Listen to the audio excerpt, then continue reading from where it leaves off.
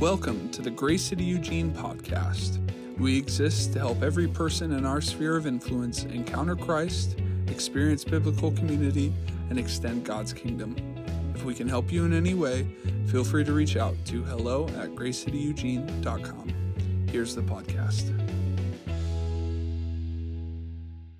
But today we are in week 5 of our Journey to Jerusalem sermon series, which is one of our mini series as we take a year to go through the book of Mark. And today we're going to be at the end of chapter 9, you guys. And just as a little precursor to this, as I was looking at the sermon schedule, and I saw when my surgery came in, and then they postponed it a week, and I saw what I was coming back to preach on my first 2 weeks back, I was excited in a weird way, because these are a couple scriptures that can be misunderstood. There's just the phrases and some of the way that things are explained are just hard to grasp when we just read through them, or at least hard to grasp in an appropriate fashion. So I'm excited to get to unpack these with you guys here today.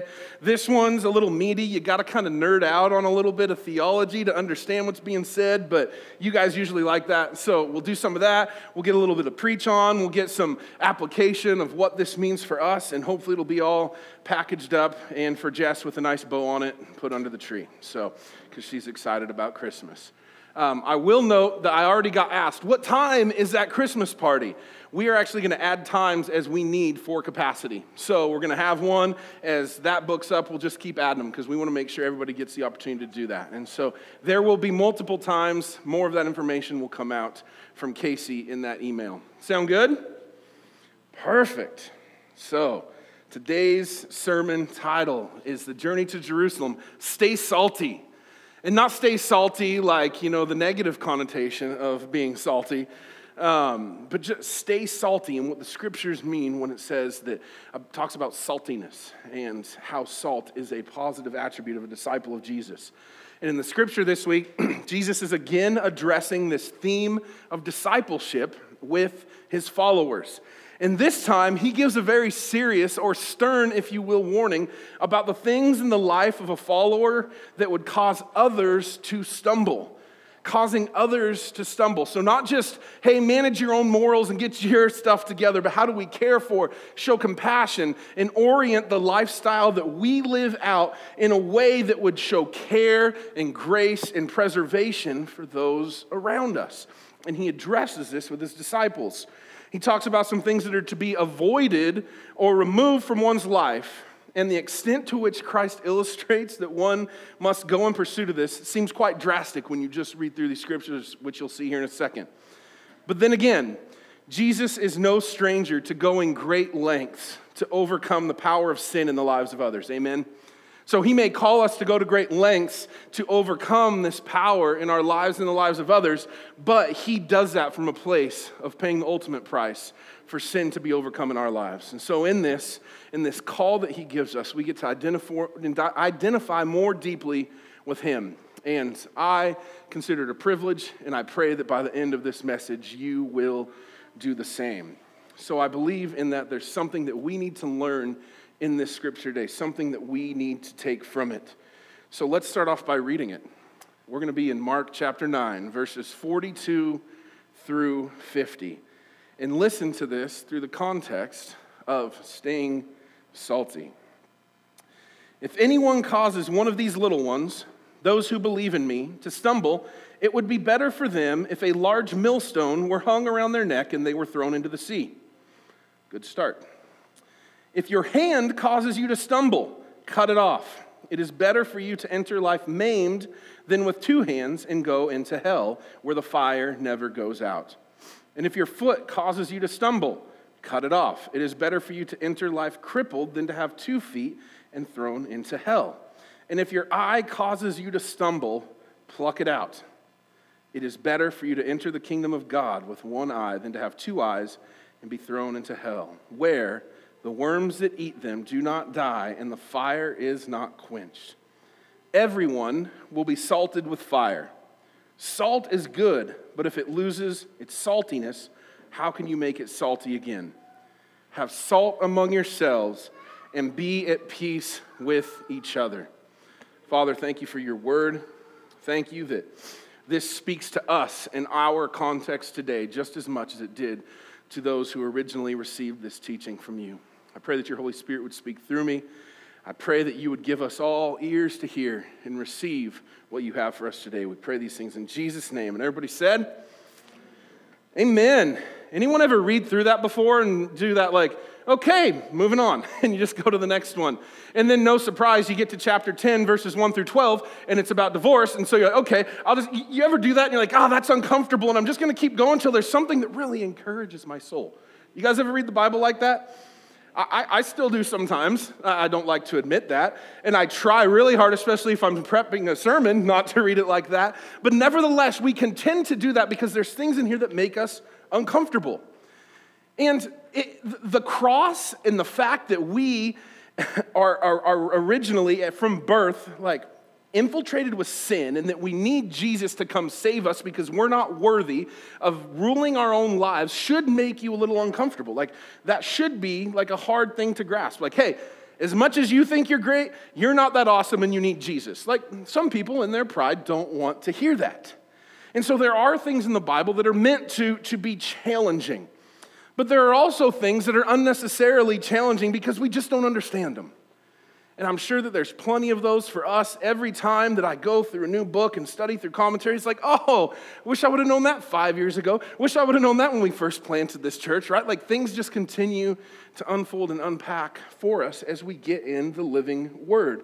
And I believe today's scripture is one of those that is more unnecessarily challenging because we don't often understand it in the proper context or what is being said. So the goal today is to shed some light and understanding on that and see what it means for us. How are we supposed to live out of a proper understanding of this? So what we're going to do, like many times in this Mark series, is we're going to go through and we're going to clarify some of this stuff. And some of it's going to be kind of rapid fire, like here's what it means when he's saying this, and some of it will have some illustrations, but we're going to go through and we're going to understand the context of what is being said and why it's being said. And then I believe this week, those last two verses, especially verse 50, Jesus just naturally gives us that application point. And so as we unpack it, we're going to see, as he summarizes this, how we are called to live. So first of all, you may have heard this excerpt of scripture and be like, oh, this is about not leading little kids astray. Don't cause the little children to stumble. Don't cause the little ones to stumble. But right away it says the little ones, those who believe in me in the scripture. So are the little ones like the kids? Am I supposed to not lead my kids astray? Well, like, yeah, if you're a good dad, that's part of your job. But this is the little ones, not literally children, but those who believe in and follow Jesus. Like right off the bat, first half of sentence. That's who he's talking about here. Those who believe in and follow Jesus. And then causing to stumble is anything that would compromise the faith of another believer, whether that's temptation that leads to sin or false teaching that distorts belief. So right off the bat, it's like, hey, do not cause those who believe in me, who follow me, to compromise their faith, leading into temptation that would cause them to sin or distorting their belief. Other translations and older versions of the NIV translate this part more narrowly or more acutely, and it just says, don't cause them to sin. But cause to sin doesn't fully encompass the original meaning that's trying to be communicated here. It's another one of those parts of the Bible where Jesus' teaching actually takes like personal responsibility and obeying the law and what it means to live out a life that honors God to the next level. It enhances or raises the bar or the standard of living a life that brings honor to him. And this is illustrated also in Matthew chapter 5. We see in verses 21 and 22, it says, you've heard that it was said to those of old, you shall not murder, or whoever murders shall be subject to judgment. But I, being Jesus, say to you, anyone who's even angry with his brother shall be subject to judgment. You see, he's raising the bar. He's setting a new, enhanced, higher standard for how we relate with one another in the kingdom of God. Moving forward into verse 27, it says, you've heard it was said, you shall not commit adultery. But I say to you that anyone who looks at a woman intending to lust after her has already committed adultery in his heart. He's raising the bar. He's taking it up a few notches. And then in verse 43, you've heard that it was said, you shall love your neighbor and hate your enemy. But I say to you, love your enemies and pray for those that persecute you. And pray for those that persecute you. Instead of do not sin, which is some of the older translations or more simplified ones, Jesus is saying, don't do anything that would compromise the faith of another believer. Nothing. Don't cause a compromise in the faith of another believer, whether it's temptation that leads to sin or false teaching that will distort their belief or understanding of who God is for them and for the world. In fact, Jesus says this offense is so serious that it's better to drown than to commit it. It's better to drown. It's better to have a millstone hung around your neck and be thrown into the sea. That's pretty vivid imagery, isn't it? A millstone. Do you guys know what a millstone is? It's literally this huge stone, and here it's translated to the millstone of a donkey, and we have a picture of this because I just don't know how to explain that to you in any short time. But a donkey would be the driving power behind moving this millstone around, grinding grains or whatever they would put in it. So that big thing that's rolling around on grain, Jesus says, hey, it's better to put that around your neck and be thrown into the sea, into the deep water, than to cause one who believes in me to compromise their faith or to sin. That's a pretty big deal. And if I'm reading this, you can take the picture down now. It's a cute donkey. I don't want you guys to be distracted. You can read this and you can just be like, oh my goodness, that's really harsh. That doesn't sound like the loving Jesus that I've heard of. Oh my gosh, that's really harsh. And we can just pass over because we have this idea of who we like Jesus to be. We like the white glowing Jesus in the robes that hangs on the cathedrals, right? Like we just want this really fantasized idea of Jesus. But the reality is he has come to preach citizenship of a different kind of kingdom. And this different kingdom requires a different way of life. And he's trying to adjust their paradigm and their standards to that. He's trying to help them adjust. And then Jesus pivots and he applies this phrase, causing to stumble, to not just other believers, but also to oneself.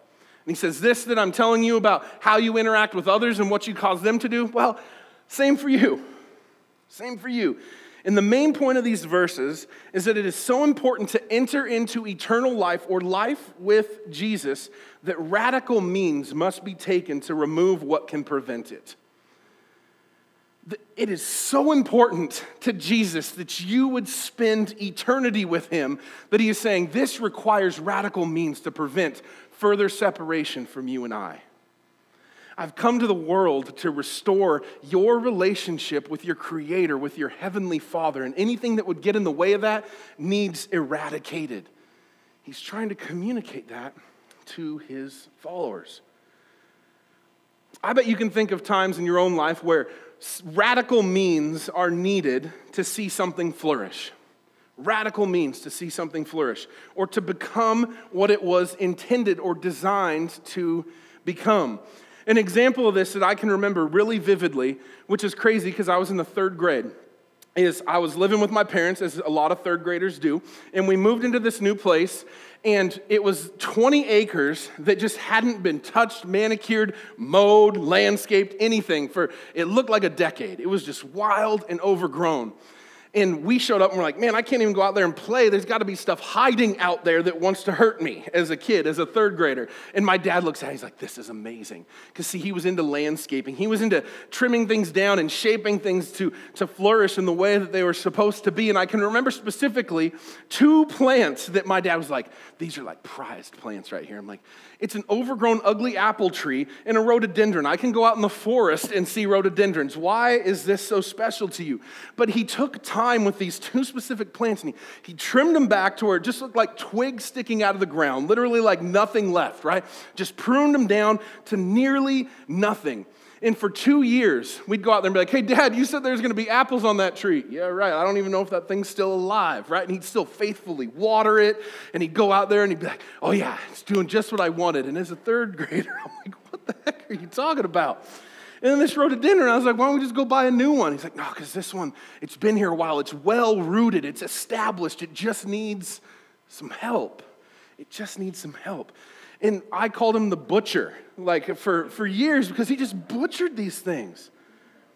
But if you were to go there today, the picture of what my dad saw in those plants, I won't tell you how many years ago, but it was more than I can count right now. Those plants look like they did in his mind then. Flourishing apple tree that umbrellas and provides shade over this little bench and a nice little gravel sitting area. He's retired, so he has nothing to do but just make all these little pretty places in his yard. And these rhododendrons that they're flourishing, they get these big, gorgeous blooms, and he trims them back and still cares for them, but he hasn't had to butcher them since that time. There was a radical thing that needed to happen to those specific plants so that they could flourish and become what they were designed to be. And it took some time because they got brought so far back that it looked like someone had just taken a piece of firewood, stuck it in the ground, be like, you like my apple tree? Like, that's what it looked like. And now, it's just this amazing tree. And that is similar here. Jesus is saying, hey, I've created you for great things. I have huge plans for you and for this world. But I am committed to taking drastic measures to remove anything that would keep you from spending eternity with me. And we can look at that and be like, man, that's kind of mean. That would really hurt. But it is such an expression of love that he would take the time and care to shape you and mold you into that and to nurture you into flourishing and becoming what he has designed and planned for you. Sometimes radical means are needed to see something flourish or to become what it was intended to become.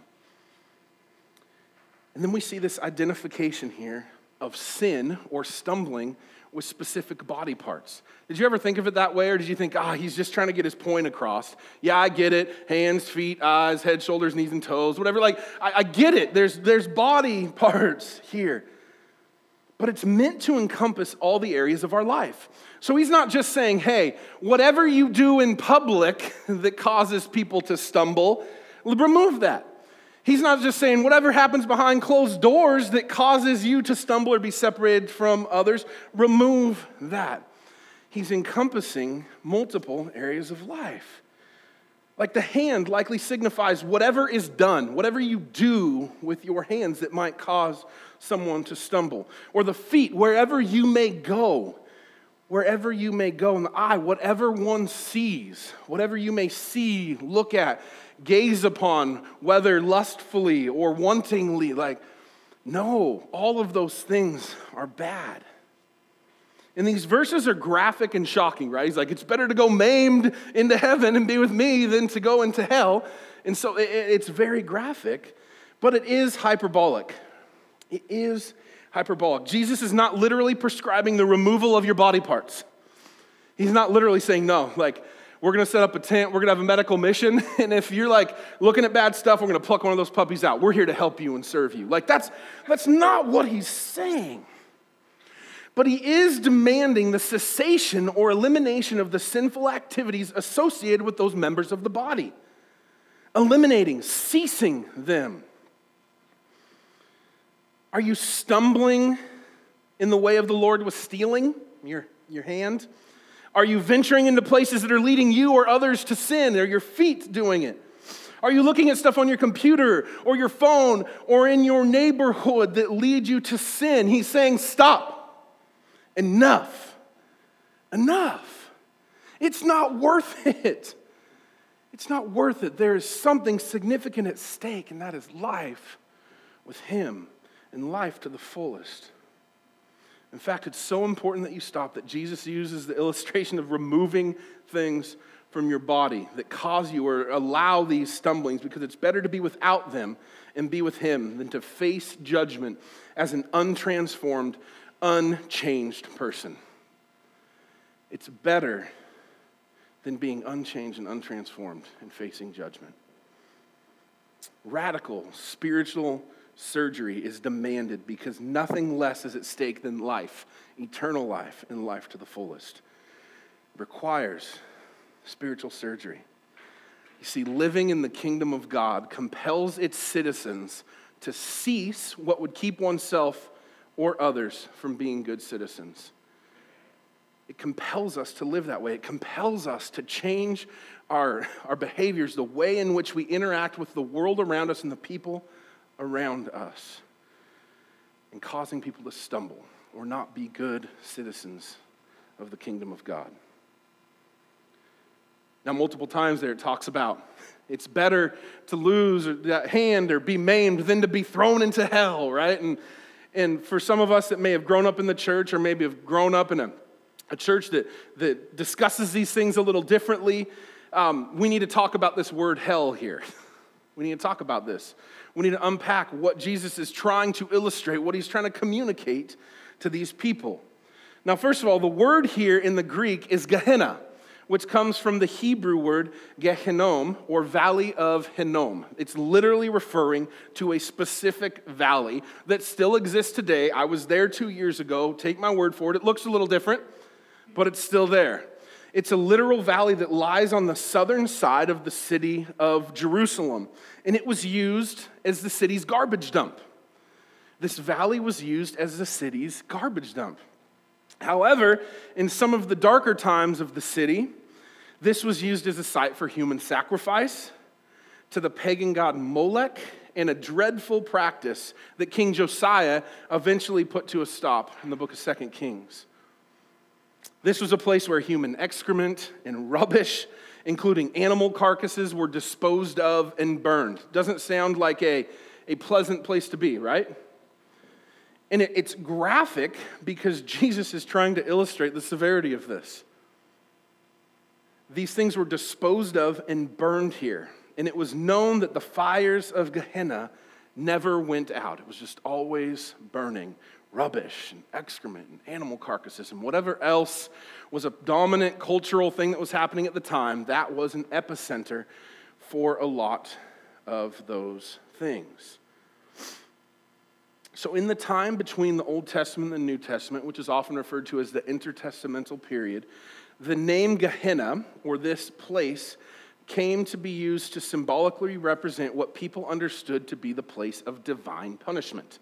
So now we see what it was, and then over time, what people were using this reference to illustrate, a place of divine punishment.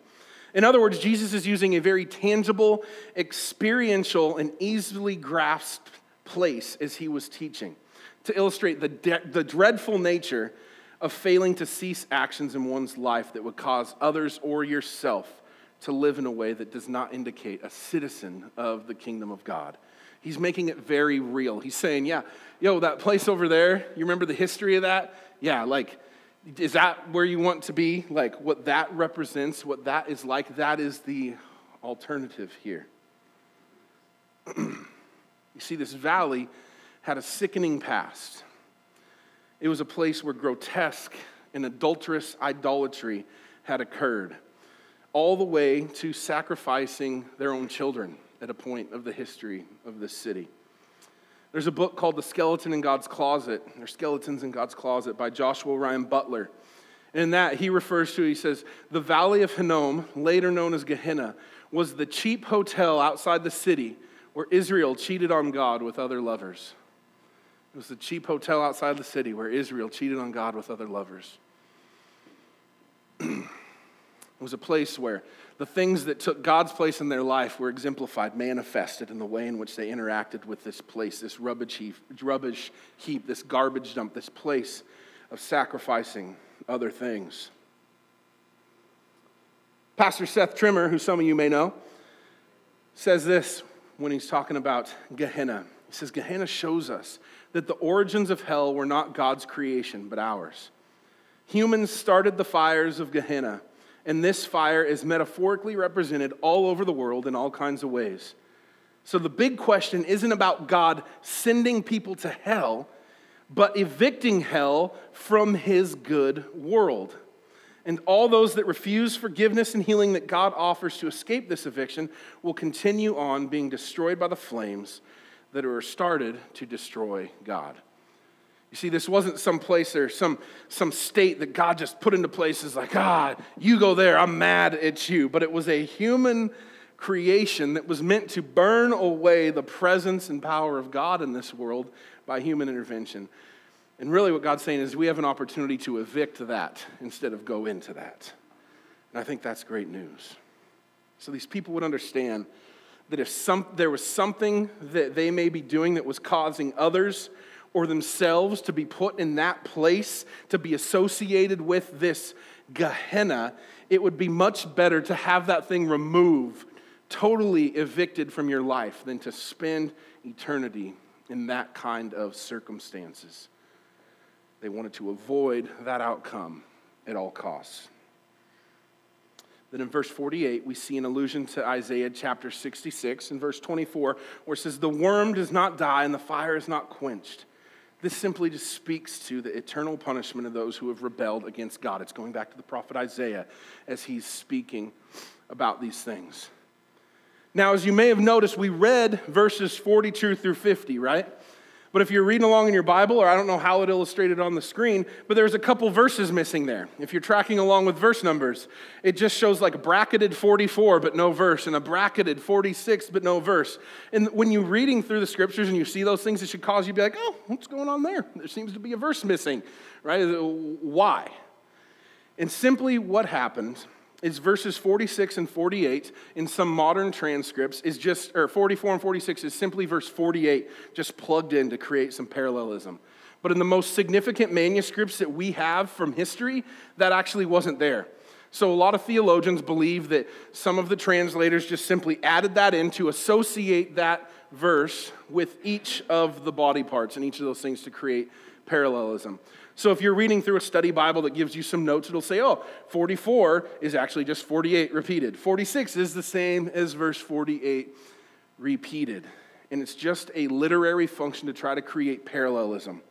But in the most trusted manuscripts, it actually wasn't like that. So that's why we didn't read it that way. So Jesus, as he often does when teaching his followers, was connecting his message, the message of the kingdom of God, to the teaching that would have been a part of their lives from the time they were born in the Old Testament, from the prophet Isaiah. He was connecting it, saying, hey, this kingdom of God thing I'm preaching isn't some separate thing that you've never heard about. It's actually fulfillment of what you've been anticipating. And in his teaching, he continues to connect those dots. Now, the disciples don't always get it as we're reading, right? They're a little dense. They're not hearing that. They're not seeing that. But he continues in a loving way to draw those correlations or connections for them. Then Jesus launches into this 2-verse conclusion of his teaching and of this chapter. And it begs the question right away in verse 49. What the heck does it mean when it says everyone will be salted with fire? Did you guys wonder that as you're reading through it? What? Everyone will be salted with fire. For me, I read it and it says everyone, and at least in my book, I'm one of everyone, right? Like, well, I'm one of those everyones, and so this applies to me. I want to know what the heck it's saying. What does it mean? This is important to me because it's everyone.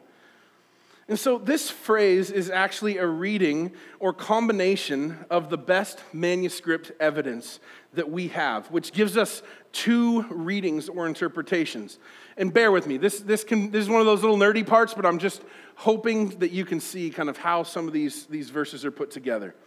And the 2 manuscript readings we get is that every sacrifice will be salted with salt, and everyone will be salted with fire, and every sacrifice will be salted with salt. So going back to the early manuscripts, that is what the translators are trying to put into our language for us to understand. And then it's also combined with Leviticus 2:13 that is being alluded to here, which says, season all your grain offerings with salt. Do not leave the salt of the covenant of God out of your grain offerings. Add salt to all your offerings. And they settled in the English language with the translation of everyone will be salted with fire. Now, I don't translate the Bible. I don't speak Greek or Hebrew. I just have computer programs that do it for me. So I'm not going to sit here and try to tell you and make arguments for why they came up with that. But I read multiple translations from the NASB to the NIV to the ESV, and they all said it the same way. So people way smarter than me have agreed upon this as a valid translation. So we have to ask, even though it may seem complicated, maybe some of us that like to nerd out on language are like, gosh, but why is that what they came up with? We still have to ask the question that actually matters to us right now. What does this mean for us? What does that mean for me? What does that mean for me? And the most agreed upon interpretation sees in the fire the trials and persecution of the disciples of Jesus. The previous verses relate to the dedication to God of the various members of the body, the hand, the foot, the eye. And these must be sacrificed if need be to enter the kingdom of God. Here, it is communicating this through the lens of a total self. The person being one holistic person. It's not just like, oh, your thought life or what you do physically or your spiritual life. It's like, no, the person. Every disciple is supposed to be a total sacrifice to God, as mentioned in Romans 12:1. And as salt always accompanied the temple sacrifices, so fire, which is persecutions, trials, and suffering, will accompany the true disciples' sacrifice. This fire of purification will accompany the sacrifices of the disciple. Now, this interpretation would seem the most likely out of the few that we see in different commentaries, and it would have a special meaning for Mark's persecuted church, the people that he is writing this for, the people that this is speaking to. It helped them understand that the purifying fires of persecution were not to be thought of as foreign or an anomaly or an indicator that you are broken or being judged, but this was just a part of their vocation as Christians, as followers of Jesus, and that everyone would be salted with fire, preserved with the purifying fire. This was just part of following Jesus. And that's kind of a weighty thing to grasp. It's a weighty thing to be like, yeah, cool, I'm on board with that. But it's not really something that says, hey, if you're willing. It says, no, if you're going to be a follower of Jesus, this is just how it goes. This isn't foreign. This isn't an anomaly. This isn't something just like, hey, you screwed up, so you're going to go through some trials and persecutions. It's saying this is the lifestyle, the way of the disciple. Living in a broken world, trying to bring redemption and healing to everything in it is going to come along with some trials and persecution. Then we finish up this chapter in the book of Mark with verse 50 and more talk about salt. What's with this fascination with salt? However, in this verse, we have to shift our mindsets a little bit because salt here needs to be understood in a domestic setting or a scientific setting, not a spiritual or religious setting like we were talking about before with the correlation to the sacrifice and in Leviticus. You see, salt played a very important role in the ancient world. The rabbis actually considered it a necessity for life. They declared the world cannot survive without salt. Hopefully they said, and God. But the world cannot survive without salt. Salt was used for many purposes, as it is today, including flavoring, a cleansing agent, and a preservative to keep food from spoiling. So what does Jesus mean when he talks about salt losing its saltiness? You ever wonder that? Salt losing its saltiness. Like, we can think of it like, oh yeah, don't lose your flavor. Don't lose your ability to preserve. Don't lose your cleansing agent and the ability you have to bring cleansing to the earth, right? We can think of all these things like, oh yeah, that feels good. I'm good with that. Let's move on now. But what is it actually, like, Jesus isn't just talking about this in like a ethereal, like, oh, isn't that a beautiful illustration of salt? Like, there is something scientific, something very literal about this that he's trying to communicate. So, sodium chloride, which is table salt, is a stable compound and cannot actually lose its saltiness. Like just sodium chloride by itself. Can't lose its saltiness.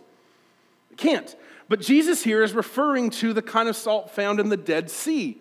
You see, this is a regional geographic correlation that he's drawing. This is what they would have known of as salt, which is a mixture of sodium chloride and other compounds. So when the water would evaporate from this mixture, which often happened around the outsides, the shores of the Dead Sea, the sodium chloride crystallizes first, and then it might be harvested. It would be removed as it crystallized. And then what is left is gypsum and other impurities. Therefore, the salt had what? Lost its saltiness. Because the kind of salt that they were used to, that they would harvest out of the Dead Sea, that table salt would crystallize first and they would remove it, but this was still salt water. It was still referred to as salt because it was all in the same Dead Sea, but this salt had lost its saltiness. And Jesus is warning his disciples here not to lose that characteristic in them that brings life to the world and prevents its decay. There's something special that makes you salty. There's something special about you. Those who would believe in me, follow me, walk in my way. There's a characteristic that differentiates you. Don't lose it, he's saying. But what is that characteristic which, if lost, will make the disciples of Jesus worthless? What is that characteristic? Now you need to listen up here. Because if you're a Jesus follower yourself, this isn't something we get to just stand here 2,000 years later and be like, oh yeah, this is good teaching for those disciples. Because it's also good teaching for us disciples. It's not just about those guys that we read, like, man, they're so dense. How do they not get that? Jesus is right there with them.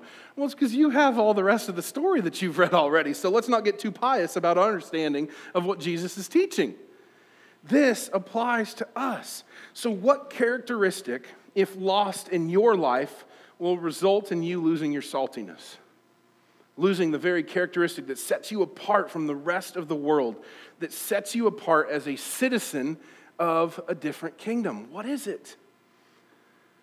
It is the disciples' spirit of devotion and self-sacrifice to Jesus and his gospel that makes them salty. Their devotion and self-sacrifice to Jesus and his gospel. You are not signing up to being salted with fire if you're not clear on what's at stake. You don't just sit there and you go to like a student job fair, right? And you're walking through, oh, what kind of work study jobs can I find? And you come up to the table that says, hey, this is the salted with fire table. And you're like, oh, that sounds fun. I'm going to sign, I want that work study. I want that. Like, it's not something you pick off a menu.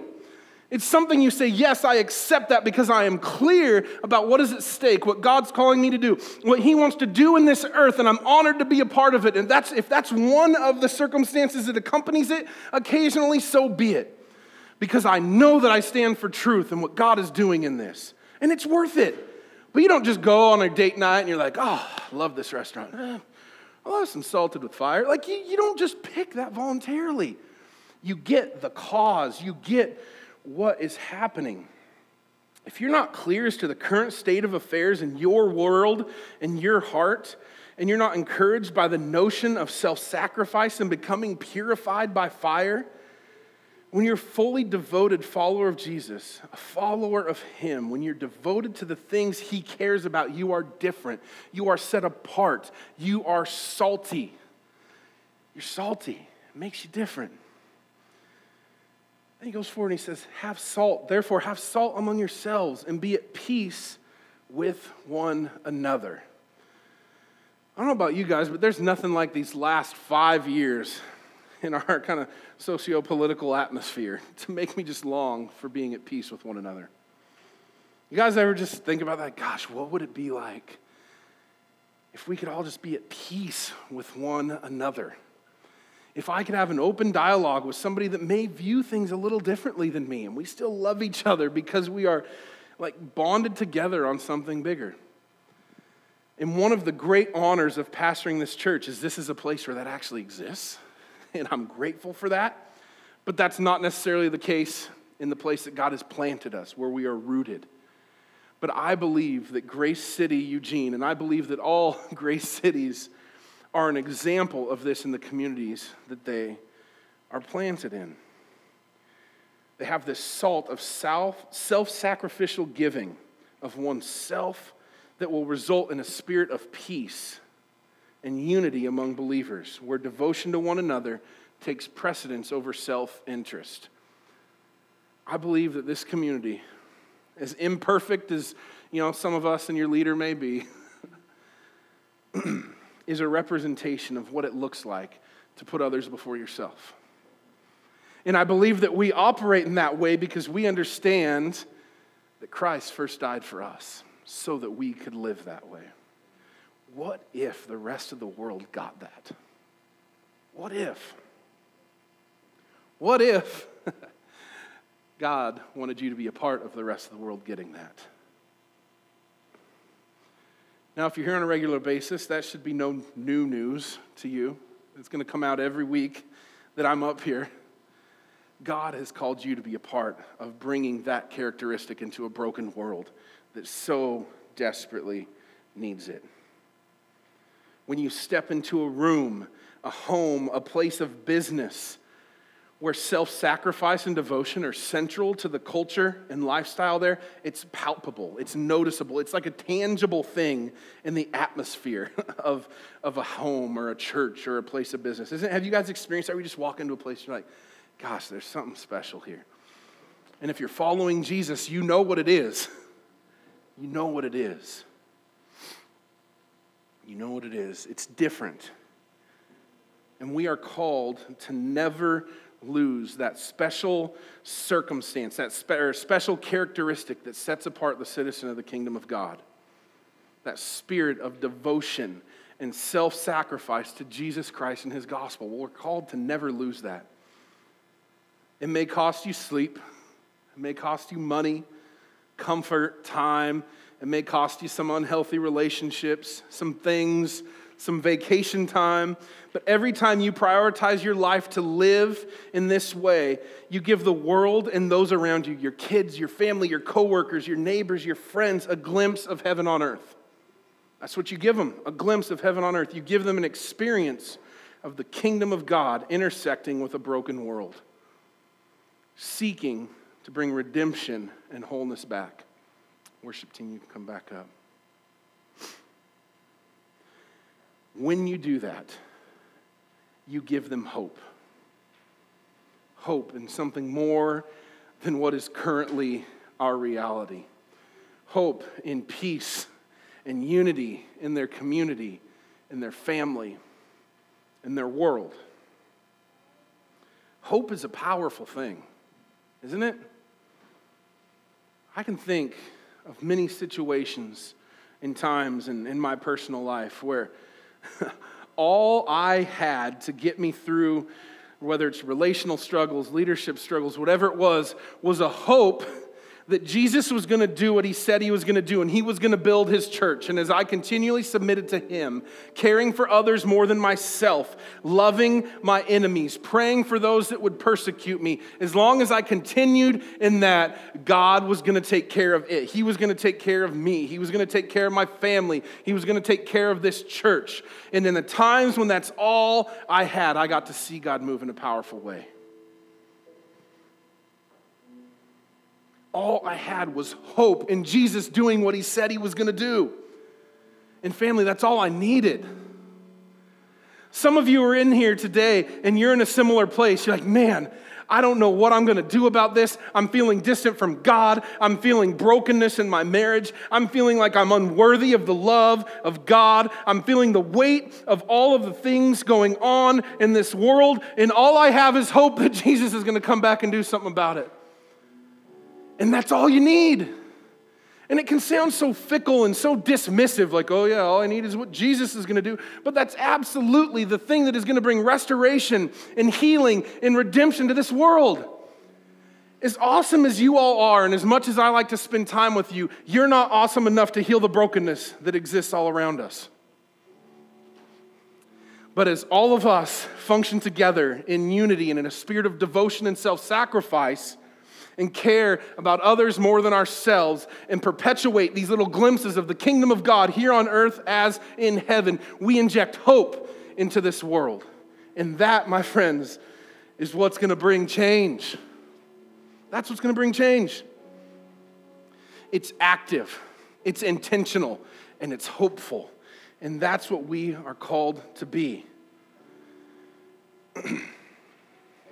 So my prayer for us is that we will stay salty, living as fully devoted followers of Jesus, not afraid of identifying with Jesus in any given moment through self-sacrifice, and carrying the only message that truly brings hope to our world and all the nations.